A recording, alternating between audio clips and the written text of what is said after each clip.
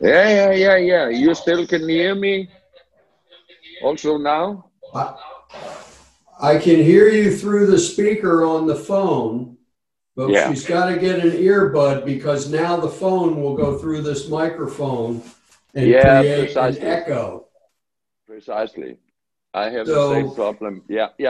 the echo will only work if everybody on listening has had a hit of LSD. Then the echo sounds really good.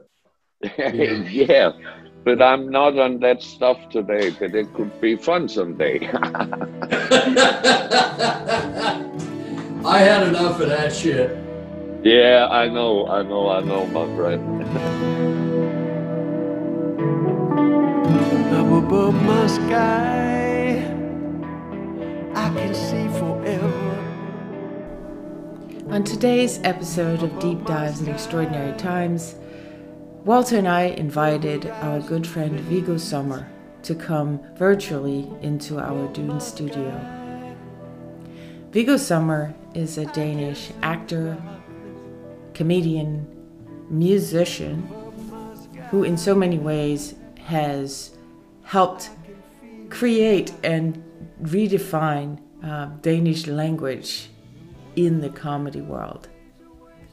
For years he was part of the comedy trio The Nightingales, or Die Nattergale as it's called in Danish. And they appeared in various TV shows and specials, one of them most famously called The Julekalender, which you could translate as the Advent Calendar, which is a Danish tradition where kids sit around every December and watch one new episode created especially for that year by a TV group or a set of writers.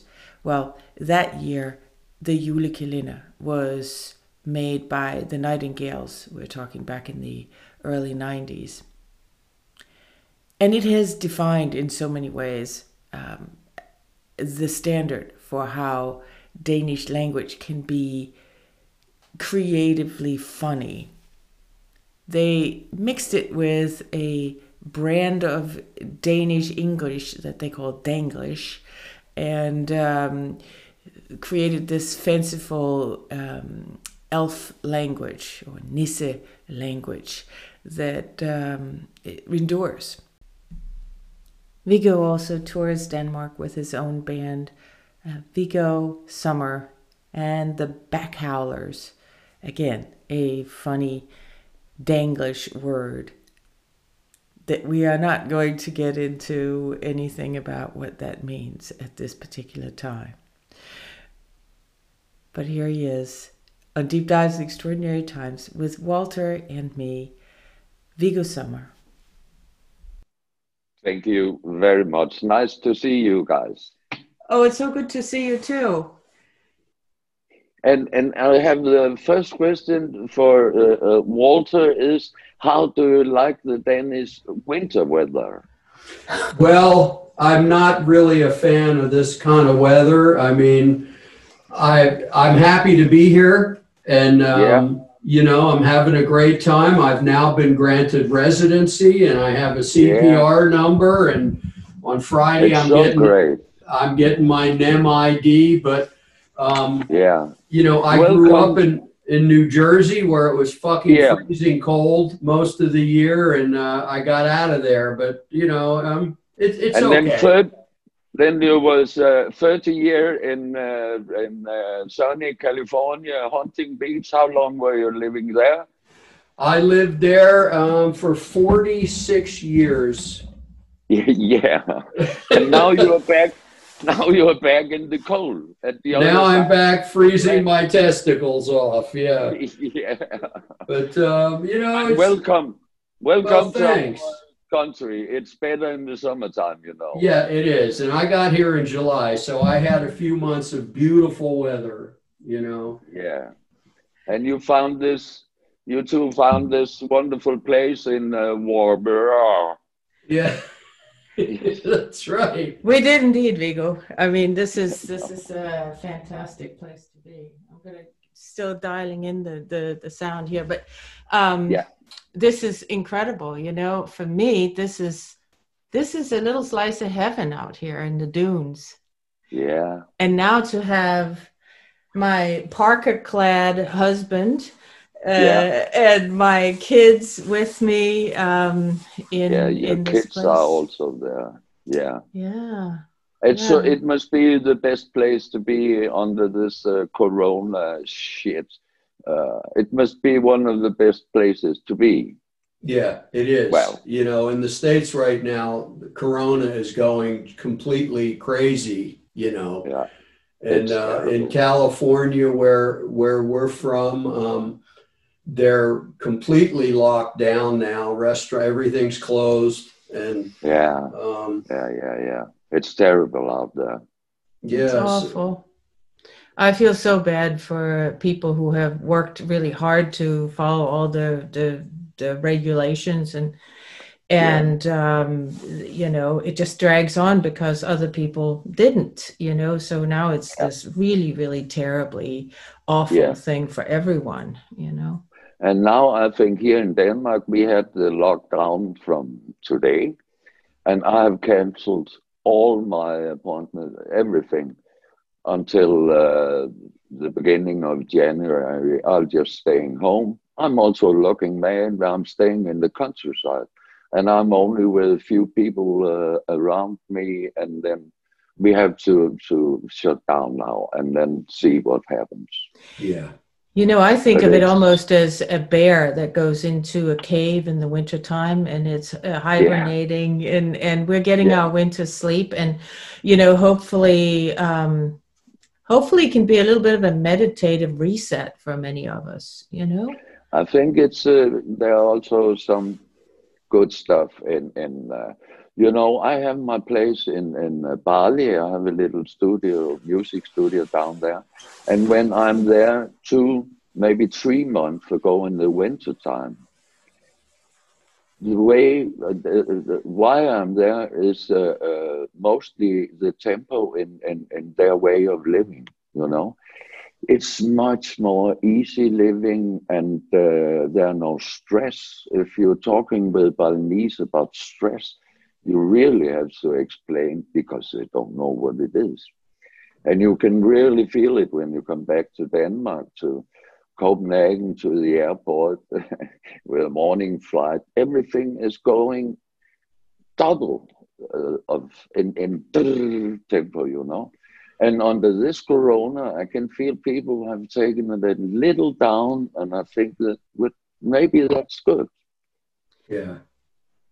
Yeah, I mean, it's awful for our income. And as you said, you canceled all your shows. Walter has had all his shows canceled since March. And, you know, so we're taking a huge financial hit. But let's hope that there is a flip side to that. And as you said, so you are in Bali, it's peaceful. You get home here, Copenhagen, Aarhus, it's much more busy. From my perspective, I'm used to thinking, oh, I'm in Denmark, because when I land in LA, it feels like it's triple speed, right? Yeah, from LA to Vorburg. It's a long trip, you know. Yeah, it's a long trip. So Vorburg is, for the people that don't know, is this little tiny town in the northwest part of Denmark. It sits right in a national park, and there's dunes. When we look out the window right here, there's dunes and then the North Sea. And Viggo, is. Viggo came in and visited Walter and I a few months ago. And because Walter is learning Danish, Walter had to learn to say this name of the town. And whenever he would say it, you know, and I was trying to get him to say it right, and I happened to mention to Viggo, when Walter says it, it sounds like he's throwing up, like puking, right? Like puking. And then Viggo did this thing that to me just signifies and explains why Viggo is a comedic genius. He took that information of Vorburg and sounding like puking, and you think it was 20 minutes? 20 minutes of at least 30 different ways of saying the name of the town. It was awesome, man. Can you give us a selection, Viggo? Just a selection of Yeah, eller but Viggo? but it's all about this, Walter. We have talked about it. To learn Danish, it's so difficult, you know. And you start when I visit you. We start that you could start with det bor dejligt. Yeah. Could you save that now and let me hear how long you? Det bor dejligt. Man, yeah. Like LA accent and everything. But then the next is yes. Where do you live? In which town in Denmark do you live? I live in Vorberg. Yeah. That's not the right pronounce. No, listen. You have to do something very difficult to tell you with, but you have to see. Jeg bor i Vorberg. Abor. And take care, because if you do it too long, you'll say, jeg bor i Vorberg.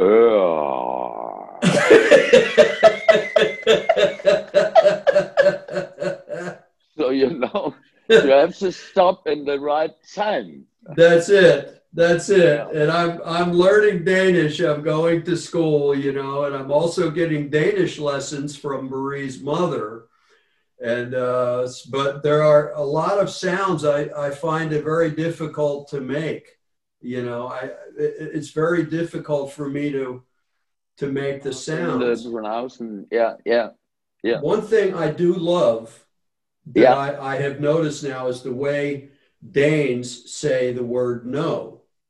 It's always, you know, they'll be talking just normally, you know, and somebody asks them a question, they go, and it's just really great. I love it. You know, I kind of look forward to it when that word comes up, you know. Right. It's very looking out for that know. word. Yeah. I also could, if you have a lesson for next time we'll see each other, maybe Marie can try translation. Nu hører du efter, Marie, den hedder, jeg har kastreret flere grise, end du har spist ærter. What?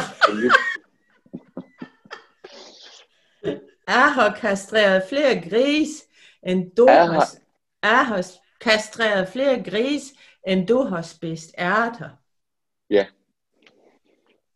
That sounds good. The actual translation is, I have castrated more pigs than you have eaten peas. If you can say that in Danish, just try it out. Vi har det. Jeg har kastreret flere grise, end du har spist ærter. Then it's you really know, don't fuck with me. I have okay, now you know what?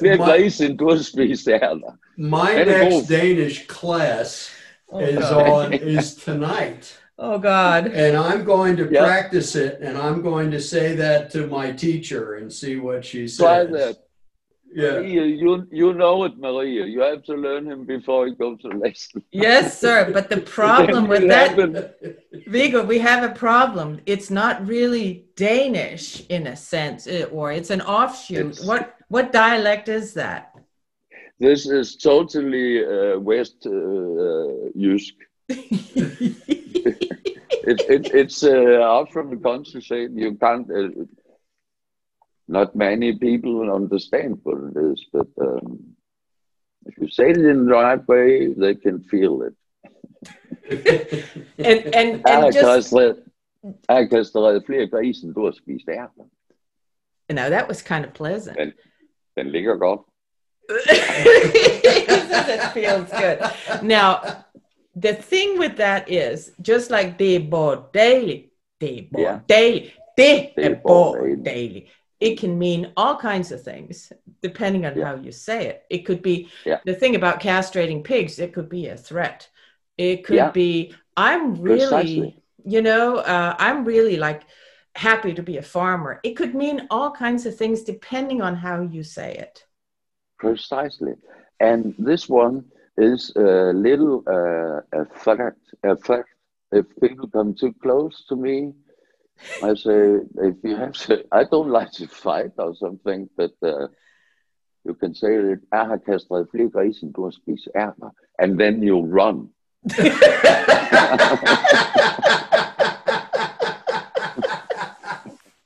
That's another way, Right. I can see the advantage of having perfected this sentence for sure. Yeah. But also, as you say, you can go to a woman in a bar and say, jeg har kastret flere grise, end du har spist ærter.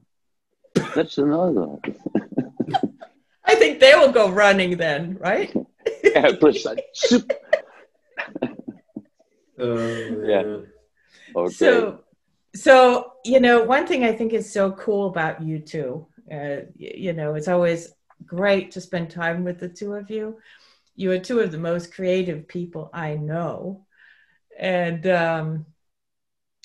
the only problem is afterwards, I always get very sore in my jaws because I laugh so hard that I'm like, I don't even know. But one thing I wanted to ask you about, Viggo, is your entry into your life's work. You started with music, right? And you are doing music again and primarily, but there's this comedy thing that came in at some point. How did this this combination of music and comedy happen for you? Well, as you said, I started as a musician, playing comedy bands and stuff like that. And then I started working with some theater people who made crazy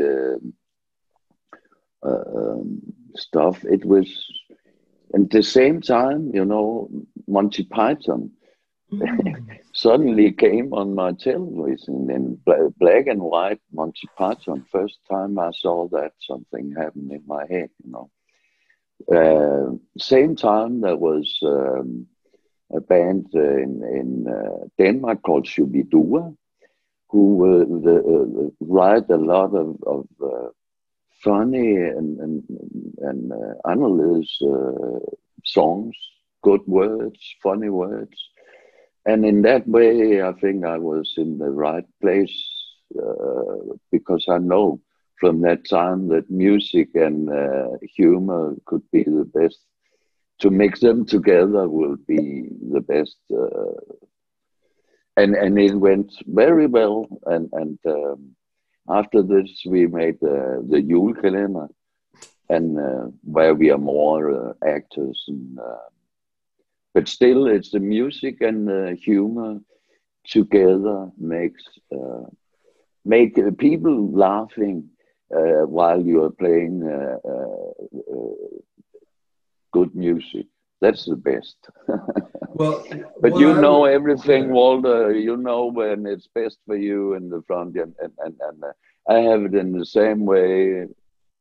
When them two things fit, then I'm happy. Yeah, I'd like to ask you something, which is you are from this really iconic Danish band called the Nightingales. How do you say it in Danish? De Nattergale. De Nattergale. How did that band come to be? What was the history of that? It was... I started playing professional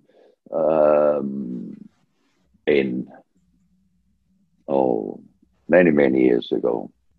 My first professional jobs was on theater, and then two years, that was in 81 and 82, I was playing on Greenland in Nuuk on a bar up there. 3 months, every night, like Perks, but with copy music, in a trio.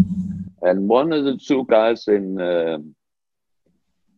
De Nattergale was on them 2 trips. And then then we found the third man on. We should make a cabaret as a band, Ribe-Revyen, cabaret in 3 months, and then we found Uffe, the third guy, and from that time we start. We were only a band for the show, but we start making them texts in dialect and bring it together with some swing music, and then sing something shit in Vestjysk. And after this, it was the born of the band, because we felt us three, and we are different persons, very, very different, but maybe therefore. Yeah. Do you still talk to those guys? Yeah, they were at my place. We had a dinner not a long time ago. We are not talking so much, but once a year we are together, and yeah. I don't think they don't work they don't want to work anymore with this. They are doing other things. Okay. It's okay, but I would like to go a little on the road with them. But yeah, 2 against 3, 2 against 1, Yeah. But we are friends, and oh yeah. Yeah. Well, that's cool. I've seen the Eula calendar, and it's great. Yeah, but there's a lot of learning Danish, English.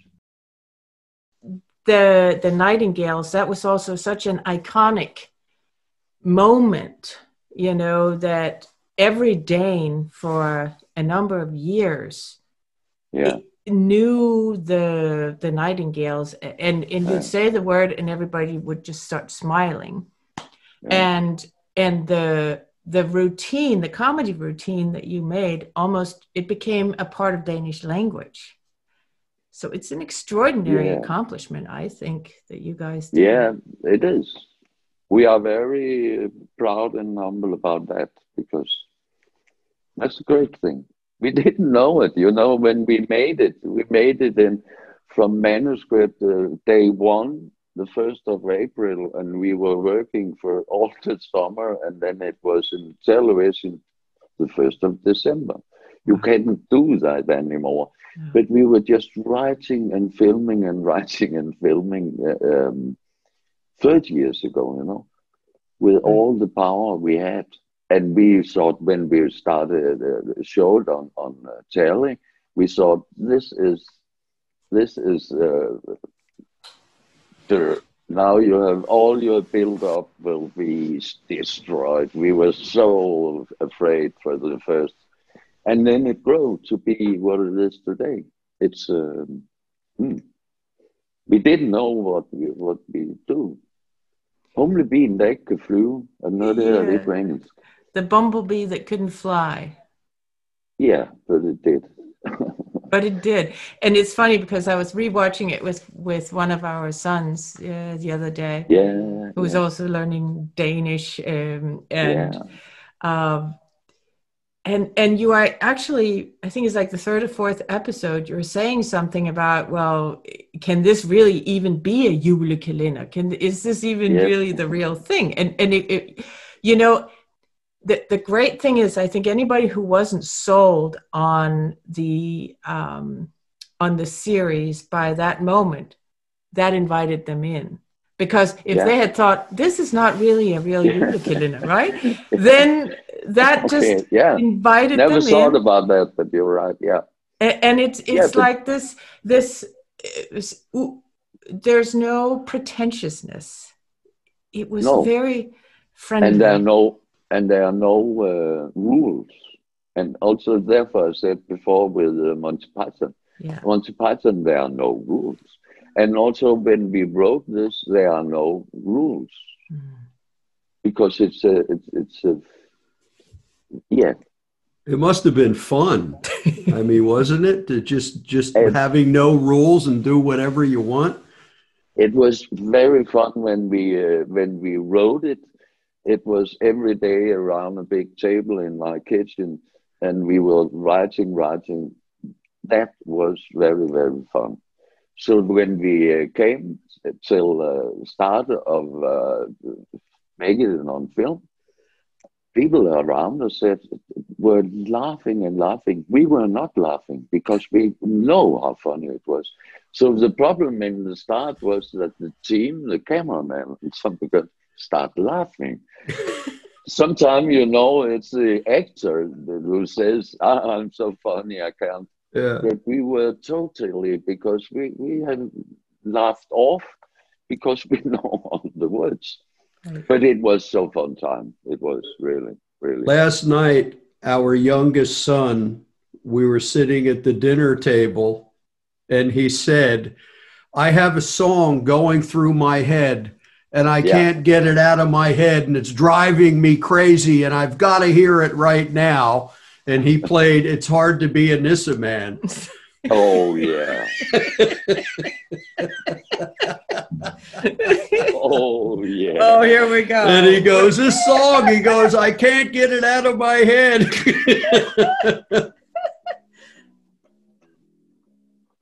It's a dark and stormful night, and the sun has gone down.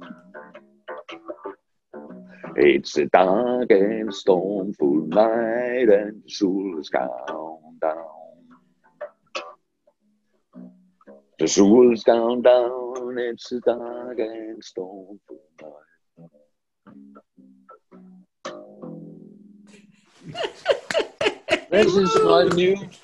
This is my new best friend. Is it a bass? It's a bass. It's a mini bass. It's cool. That is so. Yeah. That was not the song you said, but. That makes me think of something different, Viggo, and that is, I think this is a funny thing that you two have never been aware of about each other, but you both started with mail order guitars. Well, mail order guitars, Postorder. Yeah. Didn't you start with a mail order guitar as well? Well, I started with a guitar that you got out of a catalog. Right. The Sears, it used to be famous in America, the Sears catalog, and you could get anything. Yeah. And they had guitars called Silvertone. Yeah. And the electric guitar, it came in a case, and there was a speaker in the case. So you just set the case up and you plugged the guitar in, and it wasn't very loud. But they were very, very cheap, and most guys my age started on these things, and you could get it back then for like $30, and now they're worth thousands of dollars, Okay. Never heard about it. Never seen that one. They were, everybody had one that I knew back then, but it was good to start with. I have to say at first my stepbrother had one. Yeah. My stepmother would say, well, that's his. You're not allowed to play it. And I'd go, but I really want to learn how to play. Yeah. I'm serious here. And then when everybody would go out and I was alone in the house, I would get the thing out from under the bed and I'd hook the guitar into the speaker and I'd be playing. And my stepmother would come home and she'd start yelling at me, that's not yours, And so eventually, I got a job and I saved up my money and I got my own. And then I could play it till I drove my real mother when I was back with her. I drove her out of the house. But, I can practice. Look, I can play 15 hours a day, Yeah, great.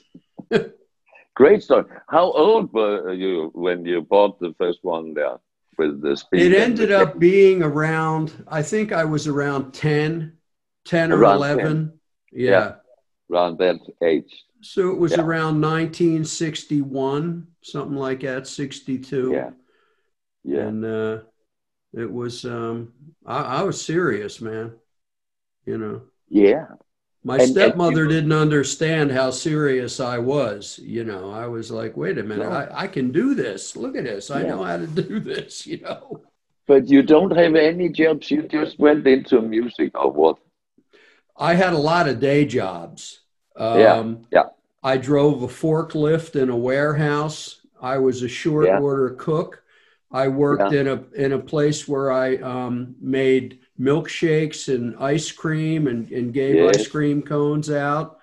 I yeah, worked on the beach with a crew where we would walk on the beach and we'd clean up the trash.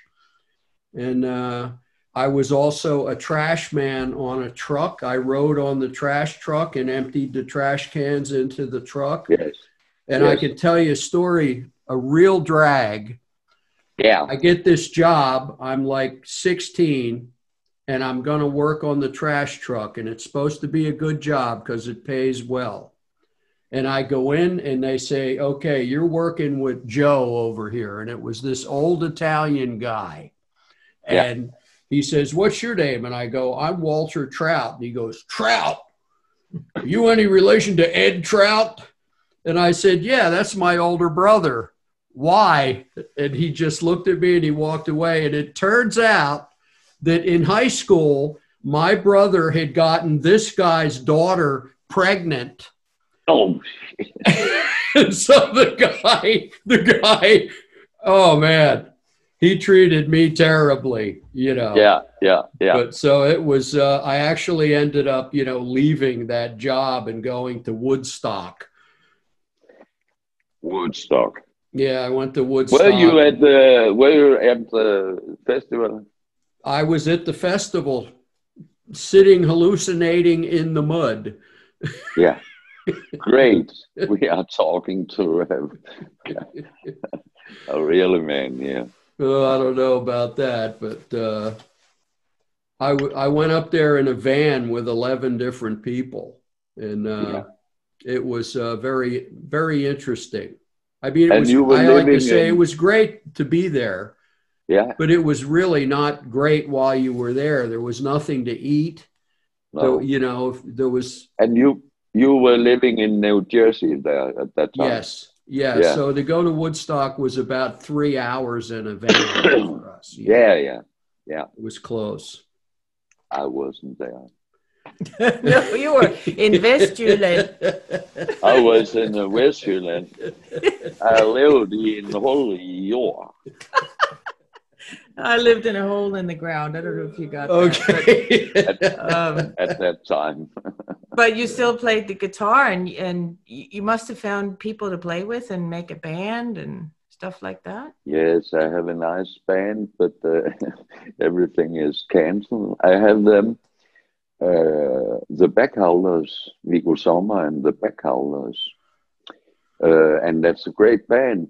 Well, we missed it that day. We had talked about you, Walter, should. Yeah. The Sears Fabrik. Yeah, we were not sure that day if my wife was, if she had the virus or not. She didn't, but she didn't feel so good that night. You know, let's stay home. Stay home. But it would have been fun. Yeah, it will. It will. We'll do it again, man. When all this is over. Yeah, and it will be over someday. You know.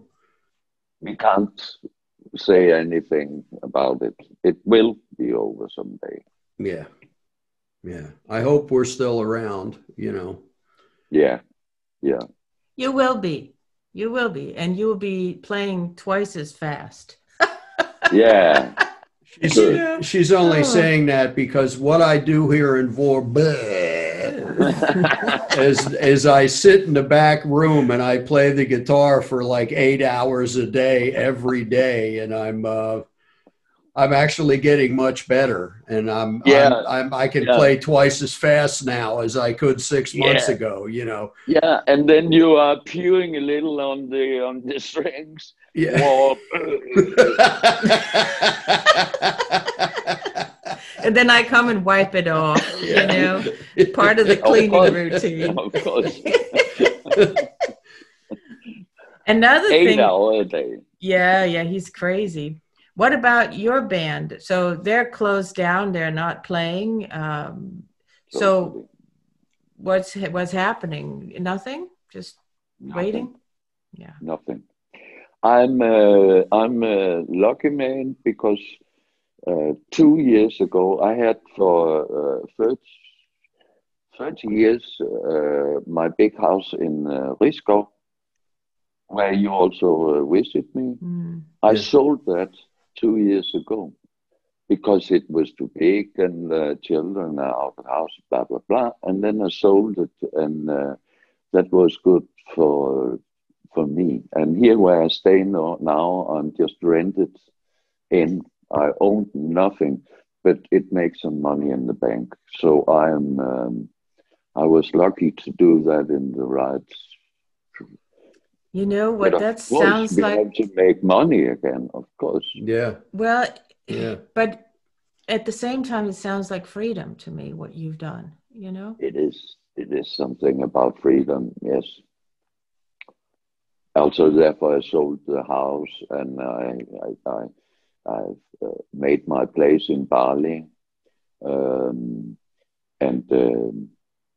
Yeah, it's about freedom and how to use it. Sometimes it's difficult to be free, but to me, I will try to be it. Yeah, because we're weighed down with it, right? It's like a weight. Having a bunch of stuff is a responsibility, and it's a weight of sorts. Yeah, and it's I don't know what to say, but I miss to play with somebody, to be with somebody, do something, you know. Yes. And I think maybe that's what we all need. Yeah. I woke up this morning and started listening to some music, and I went through about an hour of being in a really dark place in my head. Missing music, missing playing to people, missing being with my band, missing playing to the audience, and missing meeting. I love meeting the fans at shows. I love to go out and talk to them and hear their stories and be with them.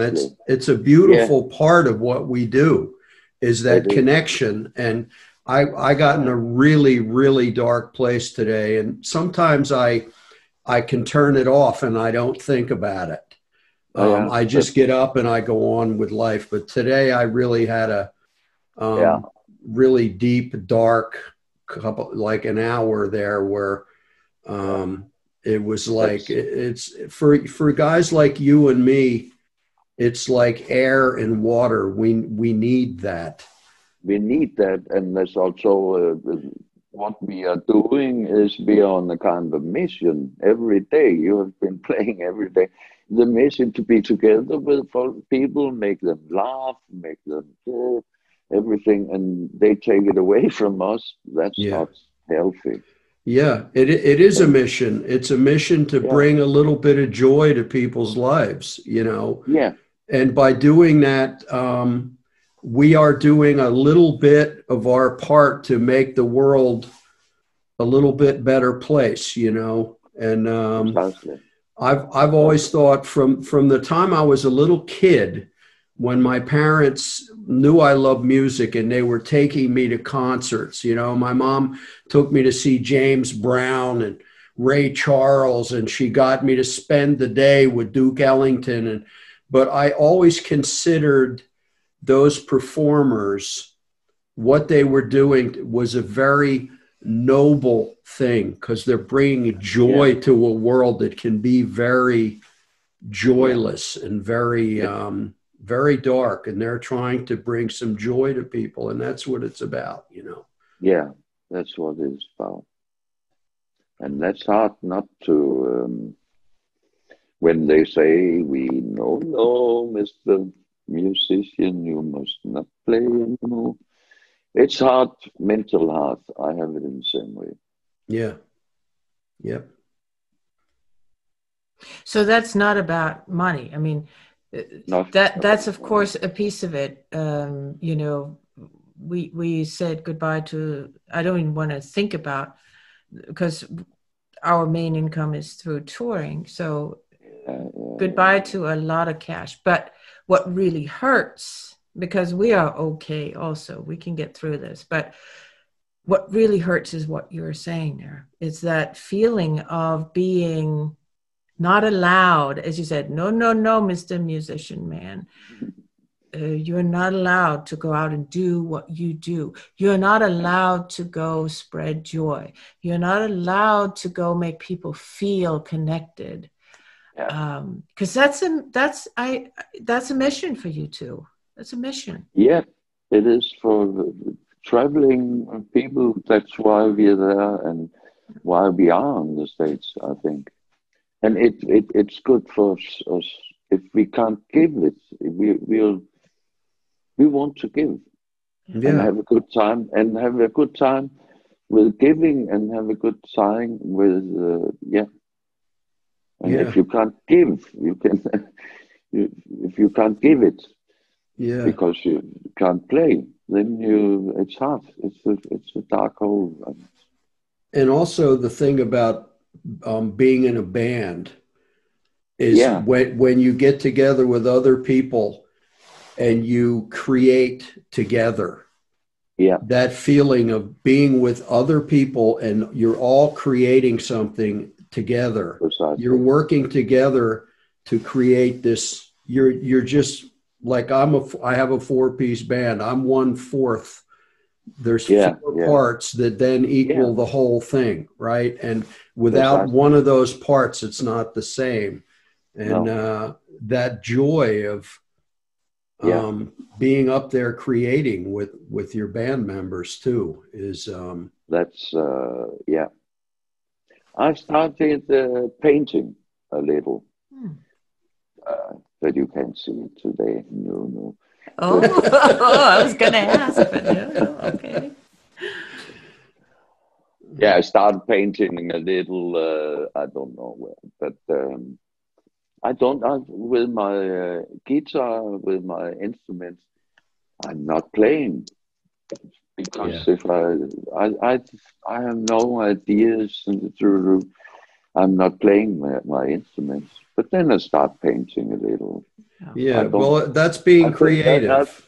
I think we have to stay creative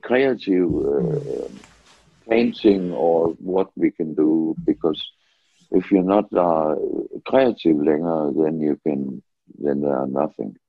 Yeah. For me, I have to be creative in one or another way. Yeah. It took me a long time when the lockdown happened and when all the tours got canceled back in March. I went for a while where I didn't want to know about the guitar. I had to turn it off. I had to get it out of my mind.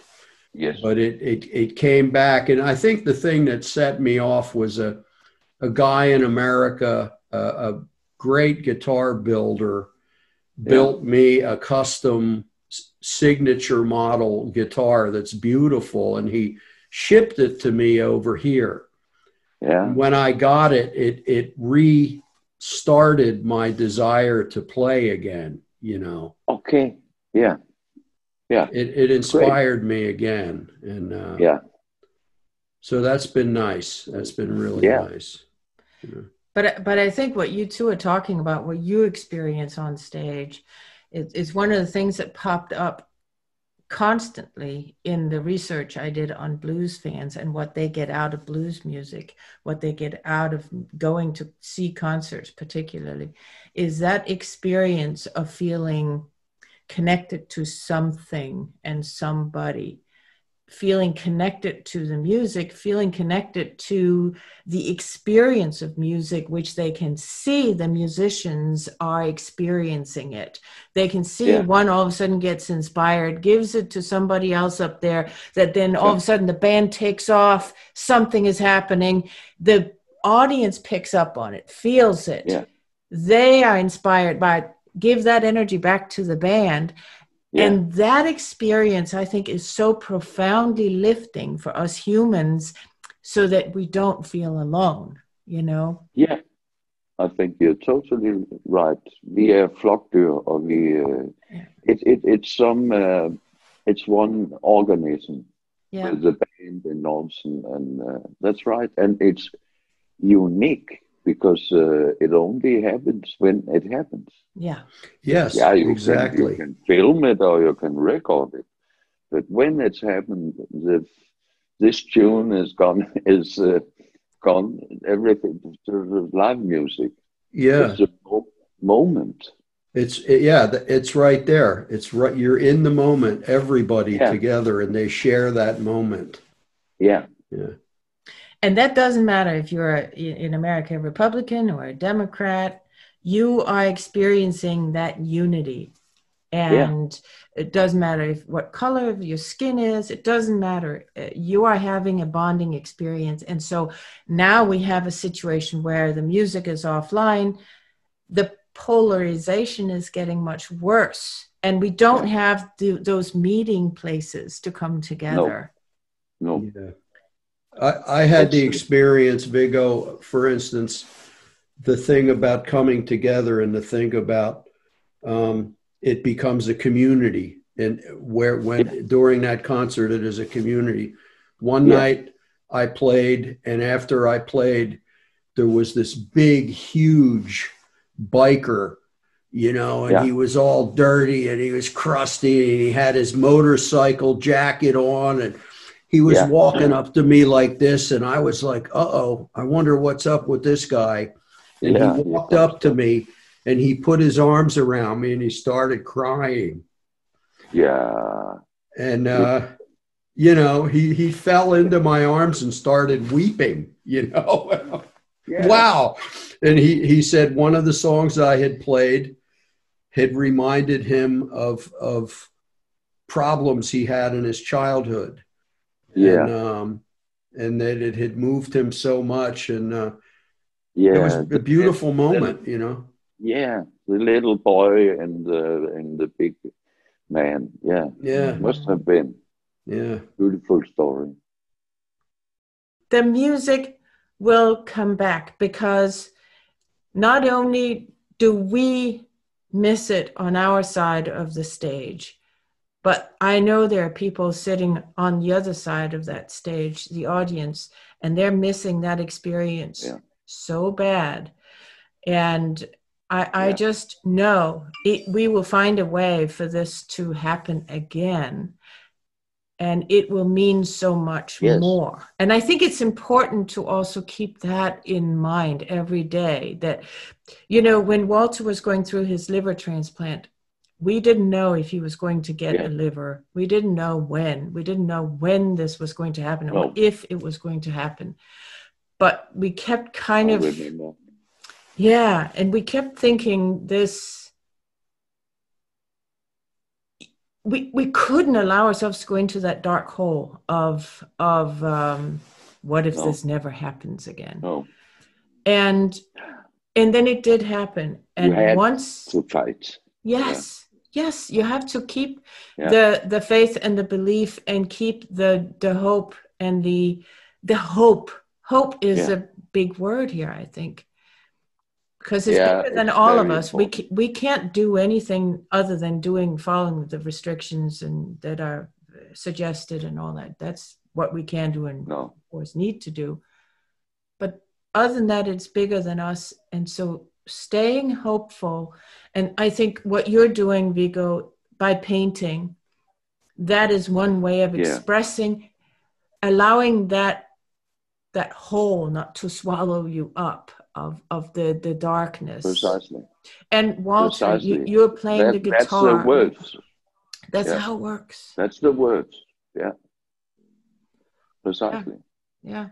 Because we have to, I talked with my son the other day. We were talking about this with Corona, and now the young people must not party in the Christmas time, and they are so and so. Because, you know, I read books about how the young people was under the First World War or under the Second World War, and you know, it's take yourself together, man, and then make this shut down. What's the problem? Come on. I could not see it was, but we are still lucky. We are fit, and we have to play on. You're totally right. Yeah. Yeah. But those black holes, they do come, like Walter said, where it's just like, oh my gosh. But then we pull ourselves through it however we can. I mean, I'm doing a podcast. Walter is playing the guitar. You're painting. We're finding ways. Right now I'm painting a room out in the house too. Yeah, precisely. We have to do it. And that's important to keep, to keep it going. Yes.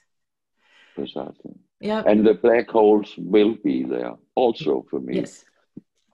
Often in the morning, this time you think, I stay in bed today. Yeah. But normally I get up, But I've also think that there are some holes, black holes. But, yeah, sure. There has to be. I mean, I think that's part of this process too, in a sense. It is. It's just accepting that is a part of it, and maybe reach out. Find somebody to talk to, and that are sharing that experience. Right now, we're sharing it with some people that are going to hear this. Maybe it'll help them too to know. Oh, it's not just me that feel like, why should I even get up in the morning? But it's but also I'm not staying in bed all day, but from start of every day I just stay on the mind, but every day I get up, about 10 or something. Yeah, and that's the key. So that's a hope. That's the something. So I'm not in the black hole all the time. Right. Yeah, it'd be interesting to see what happens to music afterwards. What kind of creative processes also come out of this? What kind of performances come out of this? What kind of comedy? And, what will this lead to? Because the Renaissance did not happen without having the Black Plague. There was many, many years of horrible, horrible, horrible experiences. And then came the Renaissance, a new way of doing things. Yeah. That's a good thinking. We can't tell now. No. We can tell in 5 years maybe. Yes. Then we know what happens to the music and what happens to us. Yeah. Yeah. And that's also a reason to get up in the morning, in a sense, because we just don't know. We're so used to planning everything. Oh, there's the gig on the calendar, right? Okay, so it's not there now, so it seems hopeless. But all that's happened is the game has just gotten bigger. It's more long-term. It's more uncertain in a way. But that doesn't mean the game is no longer there. It's just playing by different rules. I think you get closer to the moment. You get closer to what's happening right now, because you are forced to it, and that's good and that's bad at the same time, maybe. But I think the way is that we are living in the moment more than we did before this, because before this you were living in your work or in your car or in somewhere, but now you have to say, I'm bored, I'm really bored, whatever. You are living in the moment, Yeah. Yeah. And that's sad. But also for some people, maybe also a little good. Now it's also the most dark time in this fucking winter weather in Denmark. So it's really, we are standing the next 3 months. I will maybe sleep in 3 months. Well, you do an actual hibernation, just go to like the bear, Yeah, like a bear, bear. Yeah. Well, I wake up so early, and it's I wake up at 5 every morning, and I just I always have my things to do, and it's literally almost 4 hours before it's daylight out. It's crazy, man. It's totally, yeah. And if she gets up at 5, it's 4 hours till daylight, and it's probably 6 hours till she sees her husband. Yep, that's it. That's a good way to do it. That's it. Well, Viggo, thank you so much for coming on our podcast here, and thank you, Walter, for sitting in. It's great to be here with my buddy Viggo. I was thinking, Viggo, you and I have known each other for 31 years. Yeah. 1989. And we're both still here. Isn't it amazing? Yeah. You know? It's a miracle. It sure is. I know that is a true statement. Yeah. And then I think maybe later we'll tell our story about meeting and all this stuff, but we'll do that another time. Well, that'd be great. Yeah. And we could talk about Huntington Beach and the pancakes and you and your trip across America there. Yeah. Oh, we should do that, because do you have another 10 minutes? Let's try and fit it in. I can edit this, or do you need to run?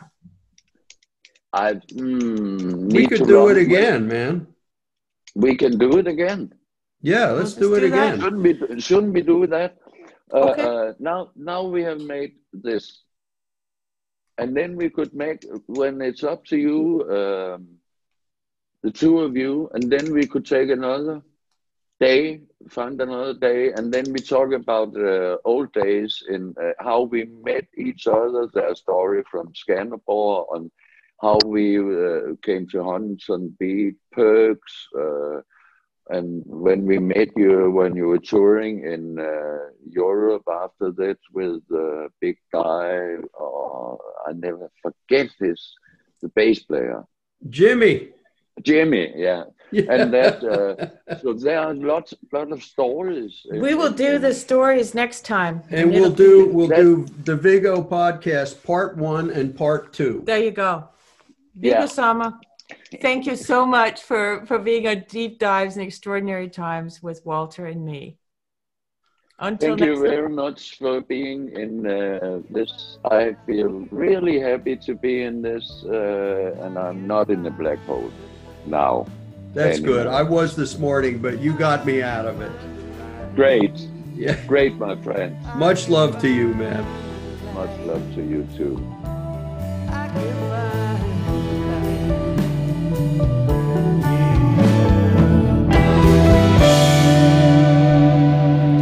Thank you so much for listening to this episode of Deep Dives in Extraordinary Times. Thank you to our friend Viggo and to my co-host, Walter Trout. I hope wherever you are in this holiday season that hope and a willingness to, and an ability to see that this too shall pass define your days. There are dark holes for all of us, particularly at this time where so much is in upheaval. But the light is ahead, and spring will be coming eventually, in all ways. So until next time, be well.